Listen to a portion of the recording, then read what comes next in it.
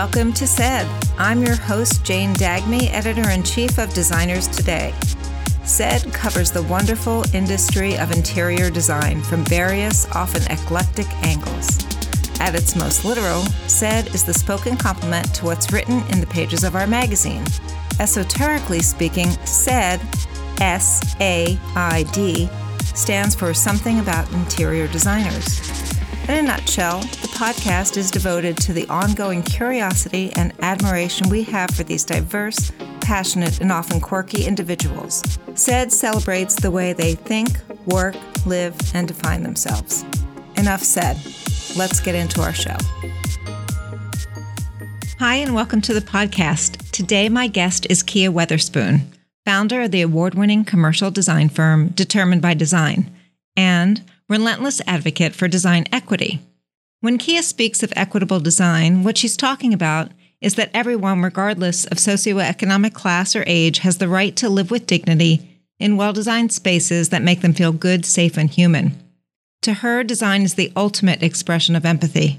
She said, and I quote, "When you create design solutions that disenfranchise or make someone feel they are inferior or less than, you are affecting their lives and their trajectory for generations to come. This is not rocket science. This is thoughtfulness and empathy." Kia grew up in Portsmouth, Virginia, and currently lives in Washington, D.C. She wanted to be an Alvin Ailey dancer and joined the Air Force so she could afford to get schooled in dance. While she remains a current member of the D.C. Air National Guard, Kia's purpose was shaped by a series of events which she will soon tell us about. The important thing is that she found it. Determined by Design has made a name for itself in affordable multifamily housing and community living. Kia shares the mission of design equity daily with her colleagues and often in the press and on social media. And she has a plan in the works for educating her colleagues, partners, and students all about it. 8 years into leading her own practice, Kia has learned a lot about business and about herself. She can attest to the value of a good therapist and to the freedom she feels in her own skin dancing around her living room. Kia is not holding back. She is the real deal who practices what she preaches unapologetically and is enrolling other professionals in her mission and is busy juggling a lot of projects, working on elevating one community at a time. Whether this is your first introduction to Kia Weatherspoon or you are already acquainted with her, it gives me an inordinate amount of pleasure to share our conversation. Hello. Hi, Kia. How are you today? I'm freaking fantastic. How are you? I'm excited. I'm good too. You are always so positive. Like, you just have this incredible positivity. And I was just, before we start talking about business, like, how do you keep it up? Or if you're, is it just your natural state? So it is. Okay, one is a lot of therapy, constant therapy. Yeah. One. And then two, I think I'm just always cognizant. What I'm doing is bigger than me. And then three, I was finally able to hone what it meant that something was bigger than me. And it was this book I read last year called A Return to Love by Marianne Wilson. And it was probably one of the best books I've ever read because it talked about doing things from a place of love and not your ego. So number two, about what I'm doing is bigger than me. I'm doing what I'm doing because of love of others and understanding and empathy. And I think that's what keeps me kind of always positive. Yes. I do have bad days, but those three things are kind of my jumping off point. Not about me. It's about love and others and empathy. That's so good. Oh my God. It's like, okay, I think we're done now. Like, that's a really good message for today. Goodness. Okay. So I was just, to get out of one's own way is really important, and to feel the bigger picture. And I totally get what you mean. So, all right. So when I was putting together our October issue, that is when I became aware of you and your business. Mm-hmm. And you've told your story about your path to design a lot, but I want you to say it again because I wasn't even going to, and I wasn't even going to start there. I was going to start sort of in the middle and then go back to it. But I was like, I think it has to set the foundation for the rest of our conversation. So I'd love you to talk about that. And this is why I don't mind starting there, is because our stories matter. Mm-hmm. And I think the more we tell them, the more we realize they matter and they're specific to us, right? So and I don't even like to call it my design story. I think it's more so things that have led me to my purpose, right? Right.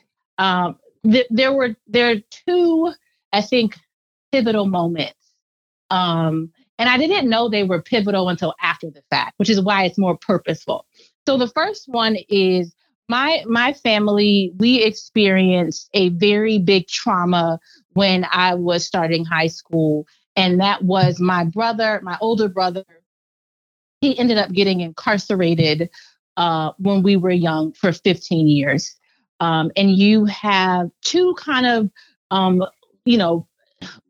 lower middle class parents, a teacher and an electrician / alcoholic / in and out of jail. And then you have my brother who gets caught up in the penal system.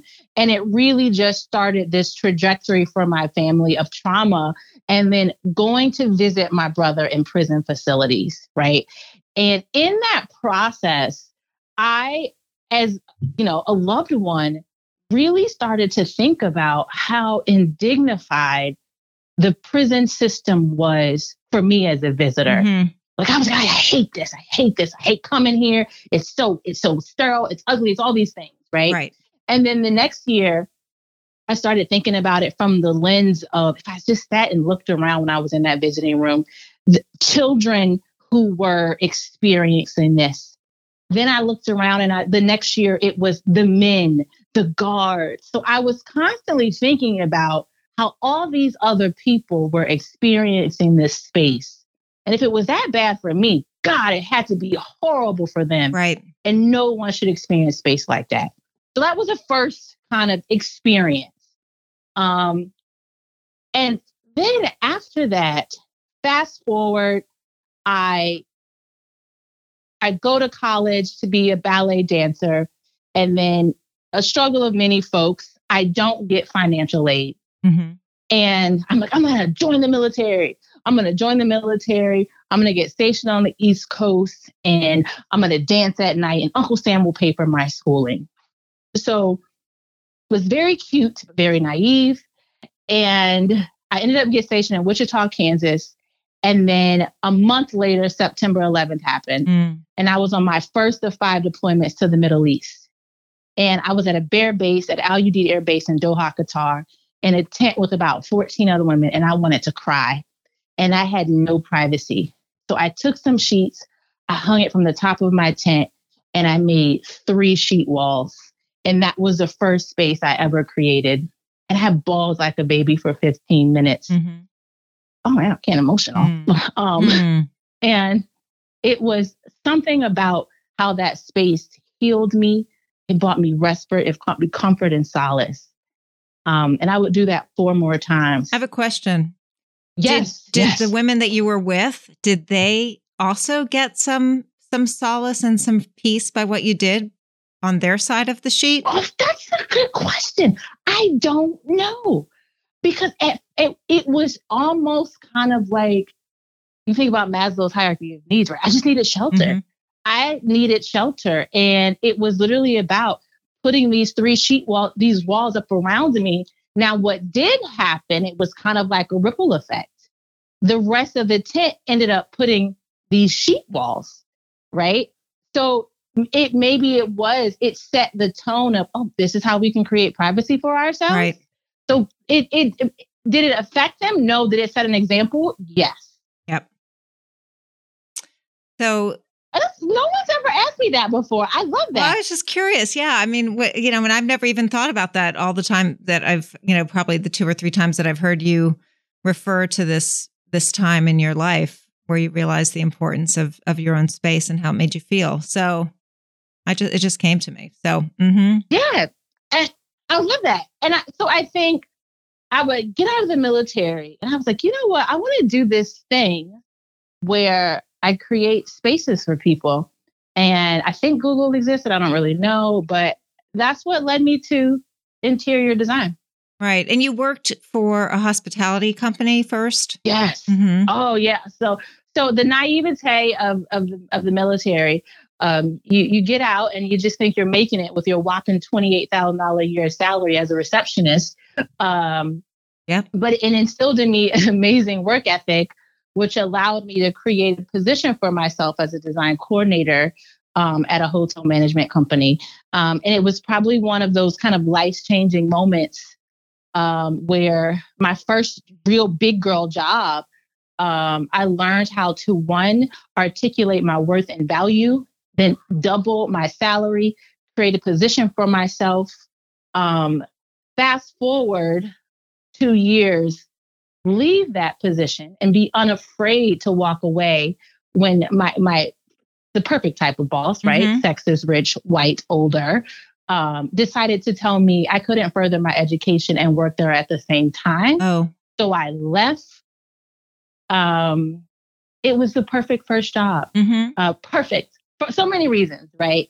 And that was my stint in the hospitality space right out of the military. And when did you go to design school?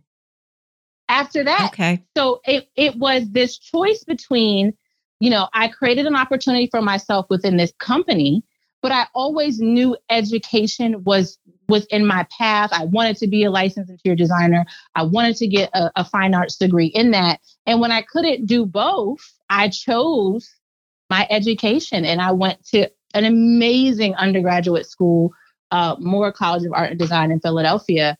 And I got my BFA in interior design. So we have to stop right here on Philadelphia because that's my hometown. And, and when I heard that you went to Moore, I was like, oh, yes, we need to just have a few moments of paying homage to the city of brotherly love. Yes. So where did you live when you went to school? Oh my gosh. So I love it. So when I first moved to Philly, I lived all over. I lived off of East Godfrey. In Northeast. Okay. I lived off of Wissahickon and Schoolhouse Lane. Wow, in Germantown. I love that area. Germantown. Mm-hmm. I then also lived off of City Line Avenue, right near the Fridays that used to be there, and that's still there. I lived like right there. Right. And then I closed out Philly living on campus because this city is Moore's campus, and I lived at 19th and Race, dead smack in the middle of the city. And it was so glorious. My time in Philadelphia. So glorious. How many years did you live there? So I lived in Philly for 8 years. Wow. Oh my goodness. Yeah. And this is what I loved about Philly. And I'm in DC now. You could just be who you were, right? You didn't have to try to pretend to be anyone else or fit into this mold. It allowed you to flourish with your own identity and your own character. People always say, like, oh, Philly is gritty, it's dirty. I'm like, no, it's authentic. It's not trying to be anything but the people who make up a dynamic city. I adore Philadelphia. Adore. Have you done any work there? Oh my God, yes. So I've done we worked on Uncle Bobby's. It is a Black-owned coffee shop and bookstore in Germantown, and it's by Mark Lamont Hill. And it was the perfect project that speaks to the mission of my company all around design equity. Mm-hmm. Everyone told him, you cannot open a bookstore and a coffee shop in a poor neighborhood. And they literally just celebrated their 3-year anniversary last week of bringing culture, books, literacy back to Black communities. That's awesome. So it was one of the perfect types of projects for me to work on because a lot of small business owners don't think they should utilize the interior designer. They don't know they should, the value it brings, and that it's not enough to just have to create the brick and mortar space. You have to create the experience. Another thing that I learned about you was that one of your first jobs, I think when you did open up your own company, Yes. one of the first things that you did was a pro bono project for a women's shelter. So domestic violence survivors. Yes. Okay. Can you talk a little bit about that and what you learned? Absolutely. Mm-hmm. Oh, I quit my job at a design firm because I was burnt out and I had no idea what I was doing. And the first opportunity that presented itself to me was to do a nonprofit project for domestic violence survivors. And everyone is like, wait, you quit your job with no money and then the first project you do is for free? Naivete is bliss, right? Mm-hmm. But again, life leads you to your purpose. So I do this nonprofit project. It's for domestic violence survivors. It's through an organization called Room to Rebloom, where they partner designers with domestic violence survivors and create healing home environments for them. So the first project that I did with them was a 12-unit transitional housing building for 12 women and 32 children. And I go in there very exuberant, if you can't imagine. A little bit. And these women are like, one, calm down. And two, they said, we don't need this. And I could have been taken aback, but I was more so concerned. I was like, wait, they don't realize the power that design can bring to their lives, to their healing, their solace, right? Their comfort, things that I had experienced at this point, maybe 10 years ago in the military. Oh, this mattered. So for me, it was very, very important that we immerse these women in the design process and go through it step by step with them, not for them, but with them. Okay. And in doing this project with them, we did a couple things and we saw a couple language shifts. We saw the women say from, we don't need this, to, oh my God, somebody would do this for us. I thought I could only see this stuff on TV. Is this something I could do today? Right? And when people think about design, they think about the big reveal and the pretty picture. And we had that moment, the big reveal and the pretty pictures. But the moment was when a woman said to me, Miss Kia, when I walked into this room, I realized change was possible for me. Mm-hmm.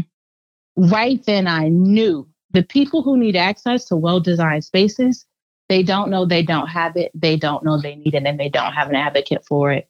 Right. So I built my entire practice around being an advocate for those who don't have access to well-designed spaces. So it wasn't just about a free project. It was a project that set the trajectory for my business. Mm-hmm. Wow. That's powerful. You mentioned the word trajectory, and I was thinking about if you looked at your business, you opened it in 2012, right? Mm-hmm.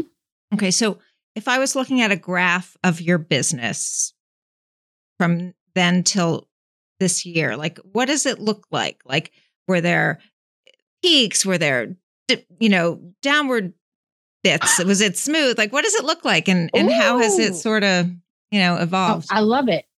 So I think years 1 through 6, it's constantly peaked, right? It was steady growth from a revenue perspective, from a client perspective to a project perspective. It was steady growth. I think I doubled year over year, right? It was, I think, double then tripled, right? Now, year 6, 7, we took a deep dive because I started shoulding all over myself. Well, I should have this many people. I should have this fancy office. I should. I felt like I should do what everybody else was doing. And I think I kind of lost myself. And I started to get burnt out and feel boxed into my business again, taking on projects I didn't want to do because I had this team. And it was my first time managing people. And the secret people keep to themselves is that managing people is not fun. Right. So if you've never managed people to now managing 4 in a fancy office and work you didn't want to do, you burn out really quickly. And that's when I kind of took this more of a personal downward trajectory. And then also this understanding of, I like to say this all the time, cash flow is queen. And as a service providing business, being mindful of your cash flow and savings, these are all things I did not know or no one talked about because I'm a first generation entrepreneur in my family. Yep. So I didn't have this acumen, right? So in year 6 into 7, I really felt it. And that's when my mental health deteriorated. And I realized how intertwined my mental health was to the success of my business and me as a person. Right. So year 7 into 8, which is where we are at now. Ooh, it's so sweet. So sweet. I completely got rid of my old team. I completely got rid of my overhead of this big office space. And thankfully, right, this was all pre-COVID. So my team has always been remote and virtual. So we didn't have to really adjust. We've hired 3 new people this year. We have gotten 8 new projects since the start of the pandemic. We are on a trajectory to have doubled our revenue from 2019 into this year. 2021 on the books already. We have 1/3 of what we made in 2020. It's very sweet right now. Very sweet. You know, every good story has that sort of incline and then a deep sort of drop, right? I mean, where you have some reckoning and things like that. So, that's what makes that's what makes you stronger, and that's business, and that's just very interesting. Wow. So pulling yourself out of that space was, I'm sure, a very like you talked about the book that you read and in therapy and getting out of your own way to sort of get successful again, do the work that you're meant to do. And that's the part no one likes to talk about. It's kind of like, oh, well, you're this leader, you must be perfect and you must have it all together. And no. And it's just like, I remember I walked into this new client meeting and for like an exploratory project. And I walked in and the man goes, oh my God, your presence is just amazing. And I was like, honey, that's 10 months of solid therapy. And people be like, is that something you say in a business meeting or at the start? But why not? Right. Because what it showed him is what business 101 is they got to like you to do business with you. And they have to know exactly who you are as a leader and what you're getting. And right off the bat, I showed him I'm transparent, I'm sound, right? And I'm going to be a pleasant person to work with. And we just happen to do great work. Right. So no one talks about the more personal and people aspect of being a leader. People got to see you. And to see you, you got to be so comfortable in your own skin. You can show up exactly as who you are. I actually love that. I mean, to me, that's what inspires me. I mean, it's always the people angle, and you got to get a little bit deep with people because otherwise it just all sounds the same, And absolutely. Yeah. And people are starved for the authentic version of the people they interact with that they respond even well to, they gravitate toward. So, I mean, my mental health piece was a big part of it. Big part of it. Yeah. Makes you a better designer too, probably. Oh gosh. again, more good stuff for, I'm like, my brain is going, future articles. Can we talk about that for a second to Sure. be like how it made me a better designer? Yeah. Because a big part of my work is around advocating for design equity. So I get met with a lot of times in the beginning, oh, what you're designing is too much for this demographic. These people don't deserve these nice things, right? And I would get upset. I would get upset and mad. And anger in business is a personal emotion, right? If you read A Return to Love, it'll talk about this. Okay. So if I'm having a personal emotion in a business setting, do you know who I'm not serving? The people I am designing for, right? Okay. So my mental health had to be sound, because to advocate for others, it can't be about you and what you didn't get, right? It's what do I need to do to make sure the design outcomes are equitable. Anger is not an emotion that can show up. So the mental health piece does allow me to design better and advocate better for the people and the communities that I work in. That's why it's important. What you're saying about people that you are working with, probably saying people don't deserve this caliber of design. Mm-hmm. I mean, I would get angry at that. Like, I mean, that just, that makes me cry. And that's so, don't you have to get angry in order to like, no, then you no, this is what you have to do. What do you do? Yeah. You have to replace it with empathy. This is what we do. This is a big part of what I do. All right. I know interior design is the greatest form of empathy in practice, right? So a lot of times we have to teach our partners, right? And we say partners and not clients. We have to teach them through empathy. So we do what I like to call empathy exercises. In a lot of affordable housing, you'll have a multi-purpose room. And in this multi-purpose room, they want everything to happen, from training to birthday parties to movies nights, everything, all types of functions. And then they'll say, the space can only have folding tables and chairs. And I say, okay. And then I say, well, guys, I want everyone to close their eyes. And then I want you to tell me the type of space that you would want to have a birthday party for your kids in. And then they just start to describe the space. And they don't say things like, Sherwin-Williams, color of the year, or this, and that. They say it's bright, it's airy, it has soft seating, it's comfortable. They use a lot more adjectives, right? Okay. And then I will pull up a picture of a typical multi-purpose room. Folding tables and chairs, fluorescent lighting, VCT, no natural light.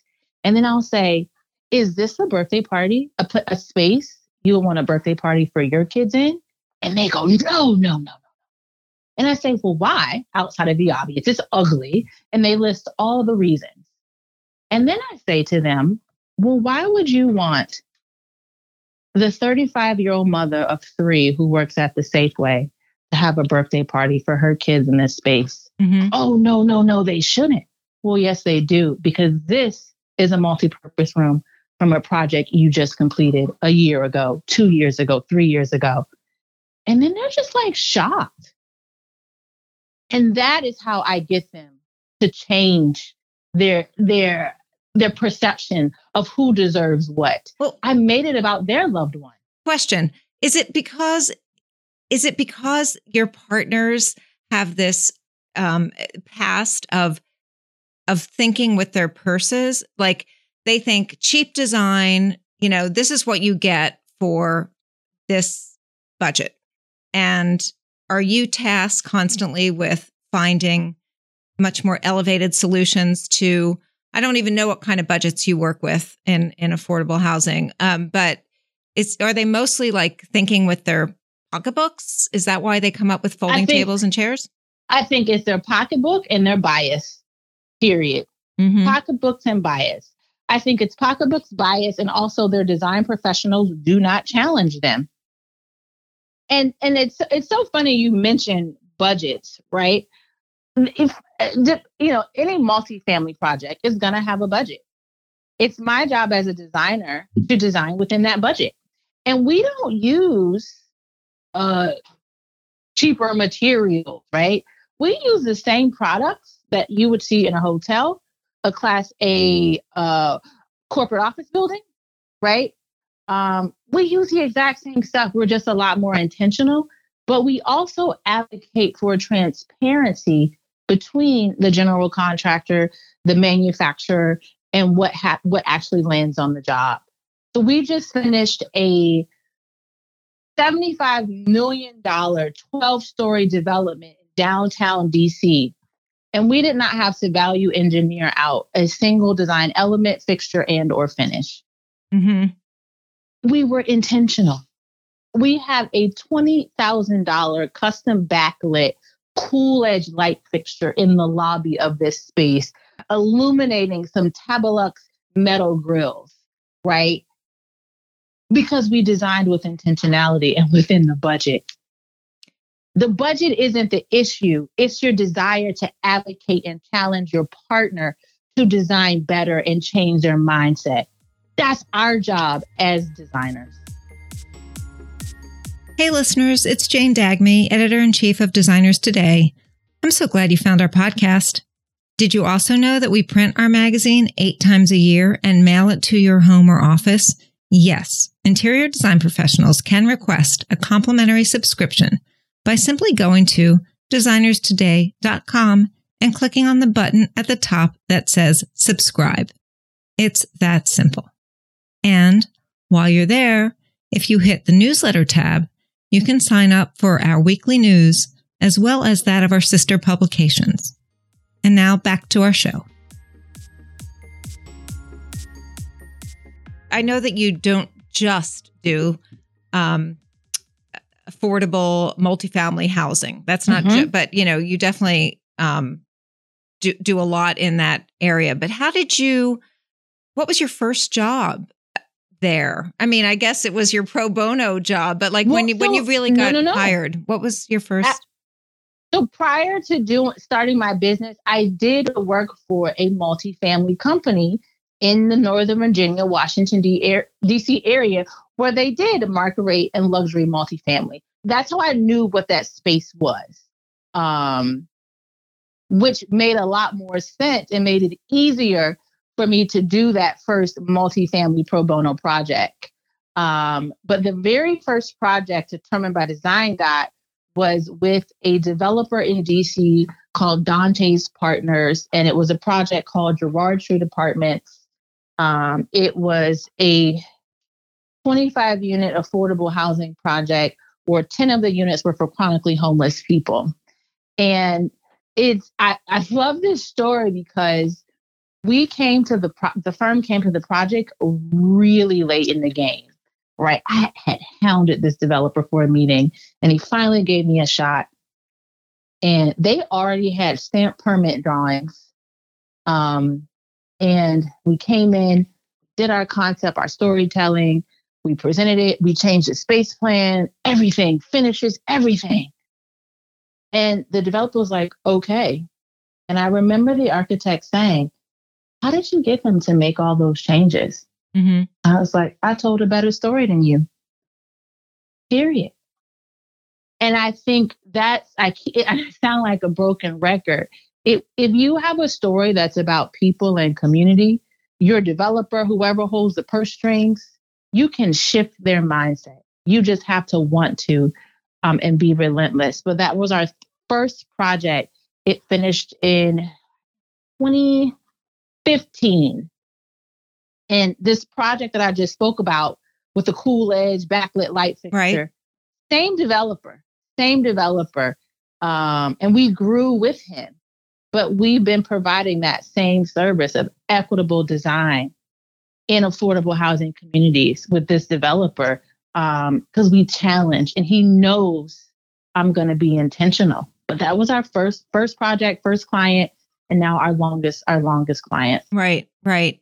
And when you work with certain developers, are you not allowed to work with other developers, or do you how does it work in your part of the design world? Oh, it's a great question. So, I work with various developers from small to mid, for-profit, nonprofit. My biggest thing was who is developing affordable housing and I want what communities they're doing it, and are they creating equitable design outcomes? If not, I'm going to go after them. I'll send my intro email, my marketing material. It's like a sales call. Okay, so go after them to pursue them, and then eventually educate them, and let them see the light. Yeah. Okay. Absolutely. Mm-hmm. That's it. And the thing, and this is, I'm going to say the hard part. This is where the business, if you really think about it, it's so strategic, because a lot of design firms aren't soliciting these developers because they have this preconceived notion. It's affordable housing. I'm not going to have big budgets. I'm not going to make any fees. So you have a whole demographic of possible clients or developers that haven't been catered to by interior design professionals, right? Or the architects will say, these developers don't use interior designers, but why not? How do you know? Right. And I pursue them. How great.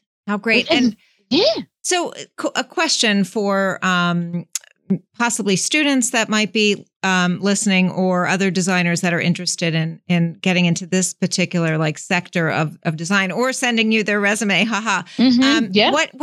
What do you read? What trade journals, or what to stay current with what's happening in the industry? Oh, I love this question. This is the thing, right? Trade journals aren't talking about affordable low income housing.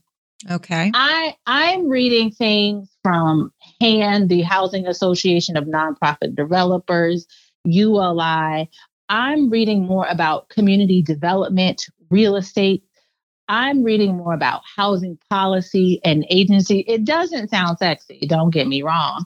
But because if I solely focus on industry, then I will be veiled in this thing that design is just about luxury and opulence and design. Design the hotel, design the luxury building, design the spa.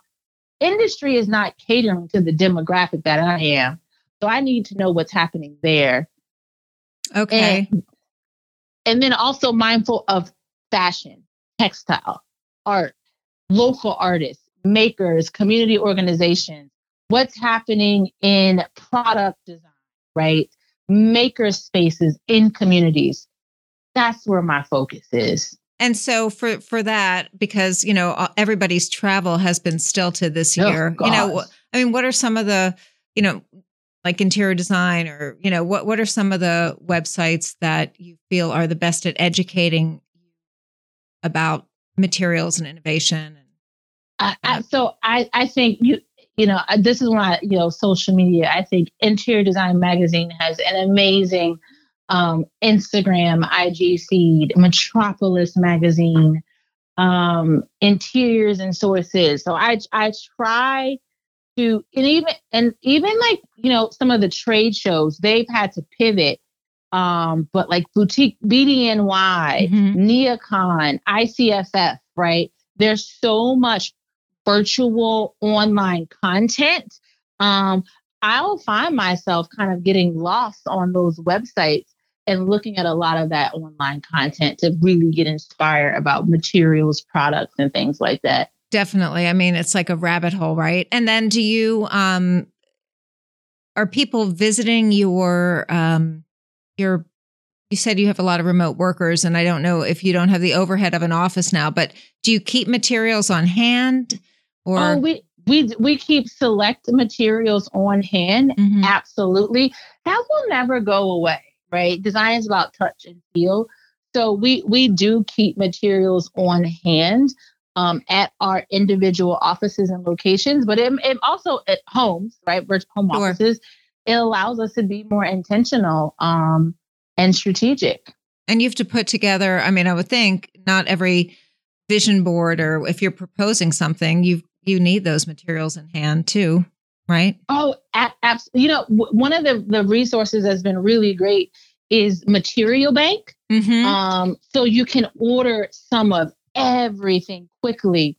So we've been sending a lot of stuff to our clients when we do presentations. So we do both virtual presentations. We have started going back to some in-person presentations as well.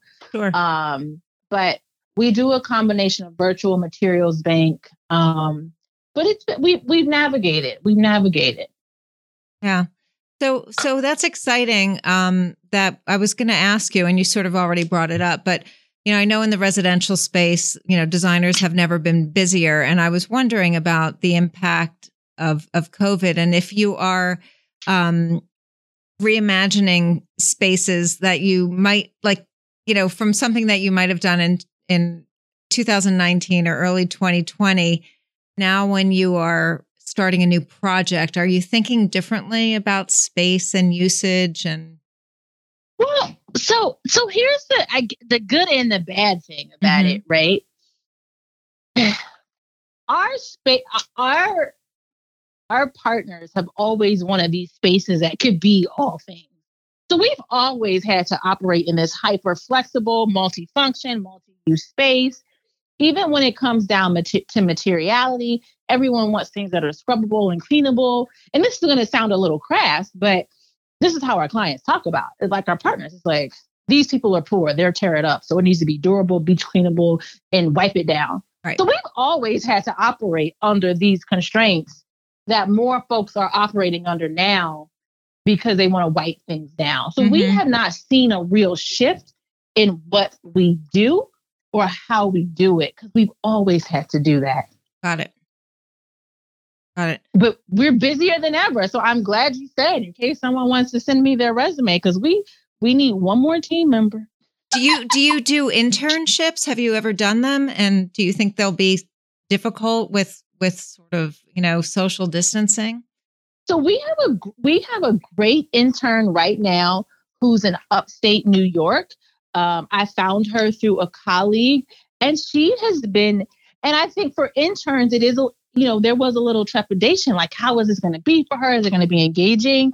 But she's enjoying it, and she's really started to kind of come out of her shell a little bit, but so far, so good. It feels like you've got a mission to educate about design equity, like you're rolling out some sort of program. Did I understand you correctly? And can you explain? Yes, okay. Absolutely. So we are creating this program about how to implement equitable design strategies, right? And that is pretty much giving our secret sauce of what we do at Determined by Design, how we create elevated design outcomes with a mission. And it might be like, well, why are you telling everyone how to do what you do? Because everyone can eat from the table and make money. I am more concerned, and this is when I think about COVID, right?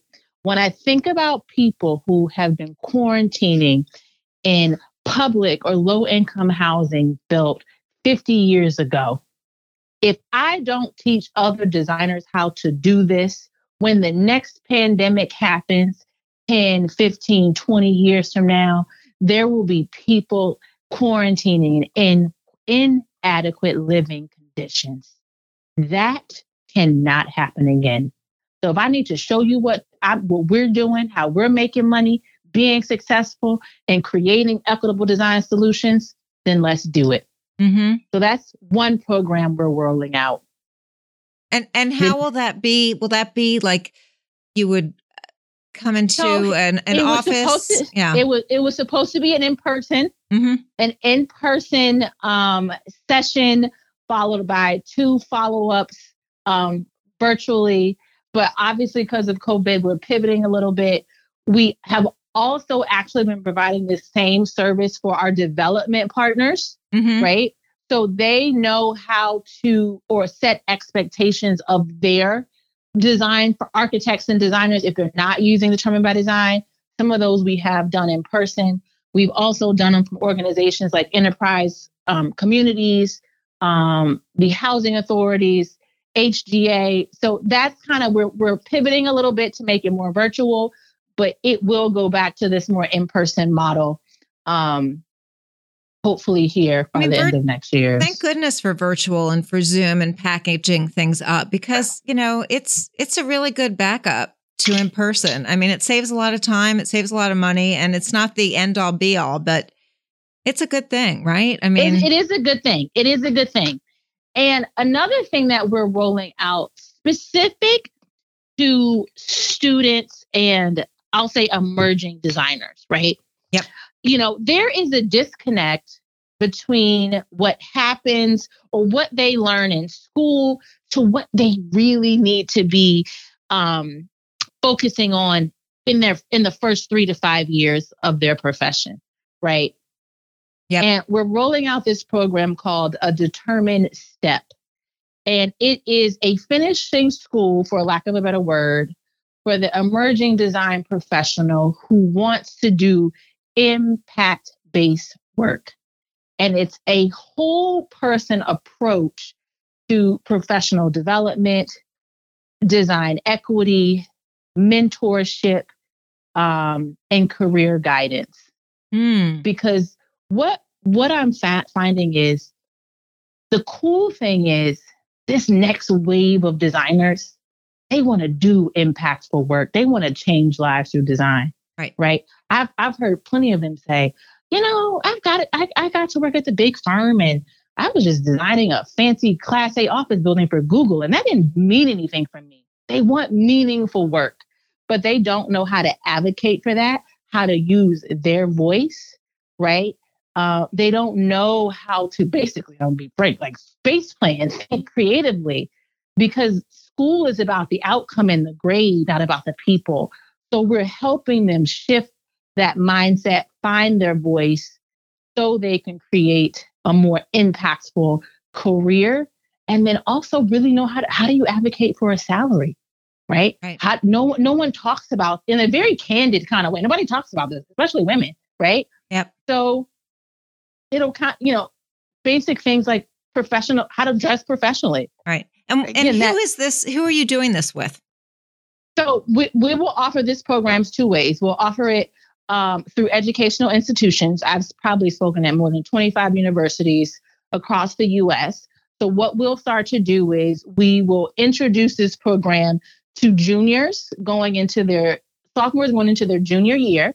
Because what happens is you look up, you graduate, and then you're trying to figure it out. Right. So we'll offer it through educational institutions as a scholarship where students can pay to enroll. We are going to start partnering with some professional associations like ASID, IIDA, offering this class to be distributed at their chapter levels or to emerging professionals. Mm-hmm. And this program is a 3 to 5 year program from the enrollment. So we stay within these major milestones: graduation, getting the job, your first job, transitioning to your second one, asking for that raise, asking for that promotion, asking for more responsibility, right? It's kind of this embedded mentorship program from college all the way to your first 5 years. That sounds great. I want to go back and do it. I want to enroll everything. Gosh, that's exciting. Thank you. Yeah. And this is what happened. I have so many mentees that I was like, are you guys not getting this in school? And they're like, no. I'm like, wait, what's happening? Is no one encouraging you? No. It's like, okay. Again, I need everyone to know their voice matters, who they are matter. This is how I'm telling people all the things I wish someone would have told me. Sure. Period. Yeah. So I have it pieced together, through, again, the different times I've heard you speak. And I'm not a great mathematician. Okay.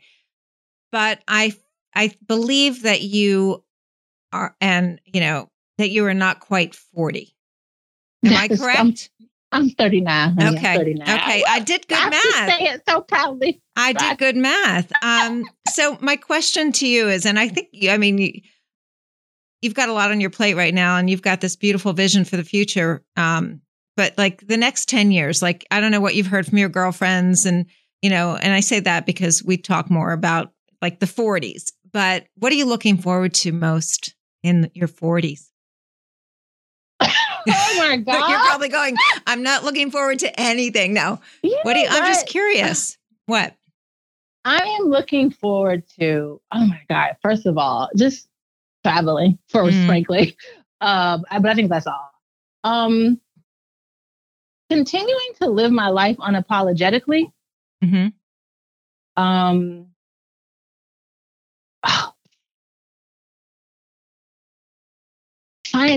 Finding love, however that is supposed to look for me, a life partner. My business will be self-sustaining without Kia. I'll always be the founder and the leader of Determined by Design, but my 40s will have given me the liberty to do more education and teaching and advocacy and policy work. Right. And then finally shift my focus to disrupting the way prison institutions are designed. Because remember, that's where I started. Yes. That is where I started. And my undergraduate thesis was a male prison facility. When all my classmates were doing hotels and stuff like that, I designed a prison. Wow. I will disrupt that industry. I have 2 more questions for you. Yes. Do you still dance?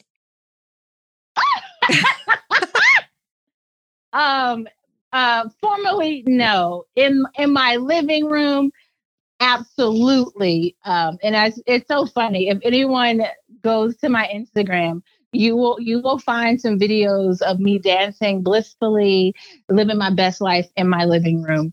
That is how I dance now. Okay. I love that. And I'm going to your Instagram later oh my God, today. Please do. The other thing, my last question, gosh, it could go on and on. Okay. If we were on a road trip, someplace warm with the windows wide open, hair flying about, what song would we be listening to? Oh my gosh. Yeah. I know there's probably like 10, but you can give me 1 or 2. Mm-hmm. One. Okay. This Girl Is on Fire by Alicia Keys. Yep. I can hear it. Mm-hmm. Yeah, that's what we're doing. Awesome. I can just hear it. Hands up through the yes. sunroof. Mm-hmm. Yes. No, we're in a convertible. Okay. That's fine. Out. That's fine. I always, I love those questions because it's like, what makes you just kind of like feel that sort of unstoppability, like that, just like I'm in it all the way, Oh, yes, absolutely. And I think, I always tell folks, when you go to my Instagram, you see these videos of me dancing, and it's not like cute. Like, it's not like these TikTok curated moves. It's like, really, are you putting this out in the world? And like, yeah, because life is just about being comfortable in your own skin, period. If people can see me successful doing that, then they know they can do it too. Don't take yourself too seriously, ever.